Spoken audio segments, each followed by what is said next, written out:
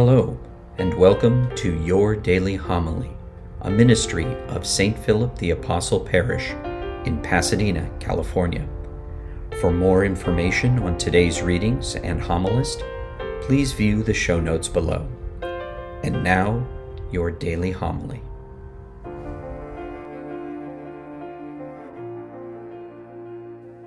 The Lord be with you.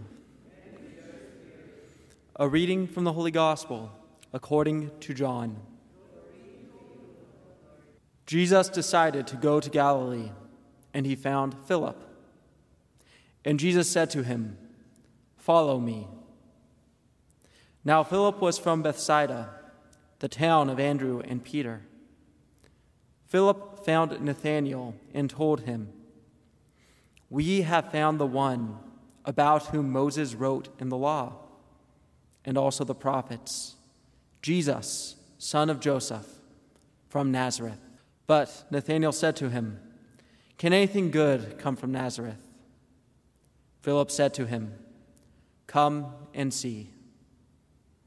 Jesus saw Nathanael coming toward him and said of him, "Here is a true child of Israel. There is no duplicity in him." Nathanael said to him, "How do you know me?" Jesus answered and said to him, "Before Philip called you, I saw you under the fig tree."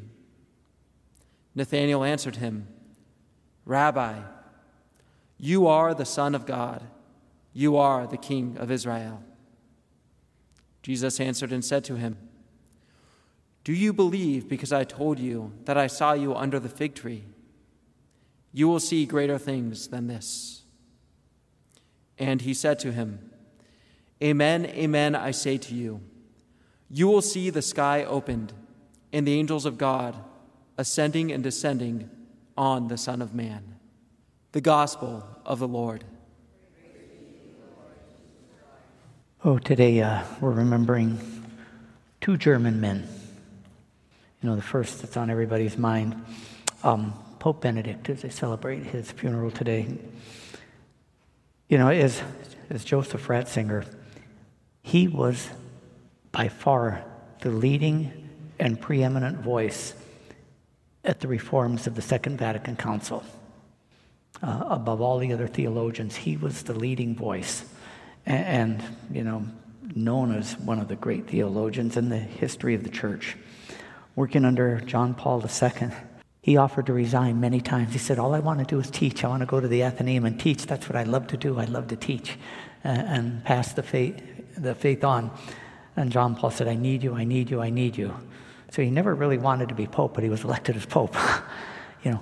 Quiet, humble, unassuming man. And then he's elected as Pope. Wonderful Pope, and then surprised everybody by resigning now. His secretary, or bishop, I can't think of his name, has a book coming out, The View from the Inside, and about all the things that he had to put up with and so forth as Pope. So it's coming out in Italian in about a month. And wait for it in English, and it might be very fascinating to read, and I think everybody after reading it will have a deeper and greater appreciation of Pope Benedict and who he was. The other one that we celebrate today is St. John Neumann. Now, if you're German, I'm pronouncing the name wrong, because it's not Newman, it's supposed to be Neumann. The Dodgers had a pitcher in the 1980s, Jerry Royce. You might remember Jerry Royce. Well, it's spelled the same, R-E-U. And the other one we mispronounced, everybody knows Dr. Seuss. But it's not Dr. Seuss. It's like Jerry Royce, Dr. Seuss, John Neumann, and so forth. But we've Americanized it. And if you say that, nobody knows who you're talking about. But anyway, in the in the early 19th century, he was from Bohemia. Now, you're really good if you know what Bohemia is today. Czech Republic, thank you. And from the German-speaking section of the Czech Republic. And a trained seminarian, but they had so many vocations and priests in Bohemia at that time that his ordination was delayed. It was going to be delayed a long time. So he came to the U.S., came to New York. And the Bishop of New York there at that time ordained him and sent him to work out in the wilderness the forested land among the German peoples around Niagara Falls, which at that time was really, the wilderness. And he worked tirelessly there, but had to face extreme loneliness. And so he said, we're not meant to be like this. So he joined the Redemptorist order and became a Redemptorist. If you want to find the Redemptorists today, they are, in our area, they are at St. Mary's in Whittier. And they run that parish. Anyway, he worked tirelessly among the Redemptorists and eventually rose to the head of the order. And then the Pope called on him and asked him to be the Bishop of Philadelphia. Now, Philadelphia, what they wanted in a bishop, what they were asking for, the elite class of Philadelphia, they wanted a man who was sophisticated and worldly and would pat them on the back and overlook some of their stuff and so forth. And what they got was this man who was short, not very good looking, not very charismatic, spoke 6 languages but had trouble with English, spoke English with a strong accent. And they looked at him, and this is not at all who they wanted, so they made life hard for him when he got to Philadelphia. And at the same time, he was, if you remember your U.S. history, facing the know-nothings who were against any kind of immigration to the country in the early 1800s, against immigration from a country of immigrants. But anyway, and they were very anti-Catholic. And so he had those obstacles in his way, and at one point sent in his resignation to Rome. I'm in the wrong place, let me leave. And it was refused.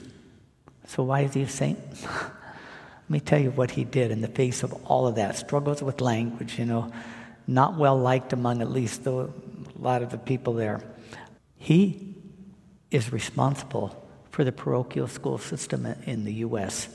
When he got to Philadelphia, there were 2 Catholic schools. When he died, there were 100.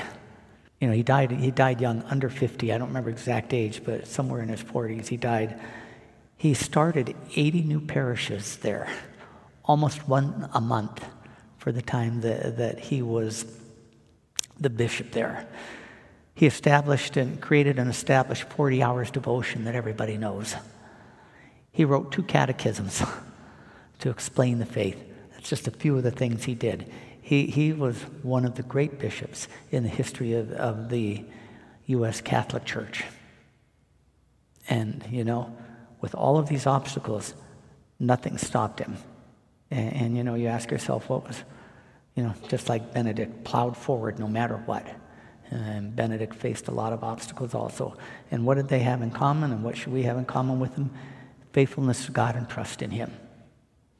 Instead of complaining, poor me, I'm the victim of this and this, trusting in God and plowing ahead and going forward. Be a great lesson we could learn from both of these great men. Amen. Thank you for joining us at Your Daily Homily. For information on St. Philip the Apostle Parish or to support this ministry, please click on the links provided. Until our next time together, be safe and God bless.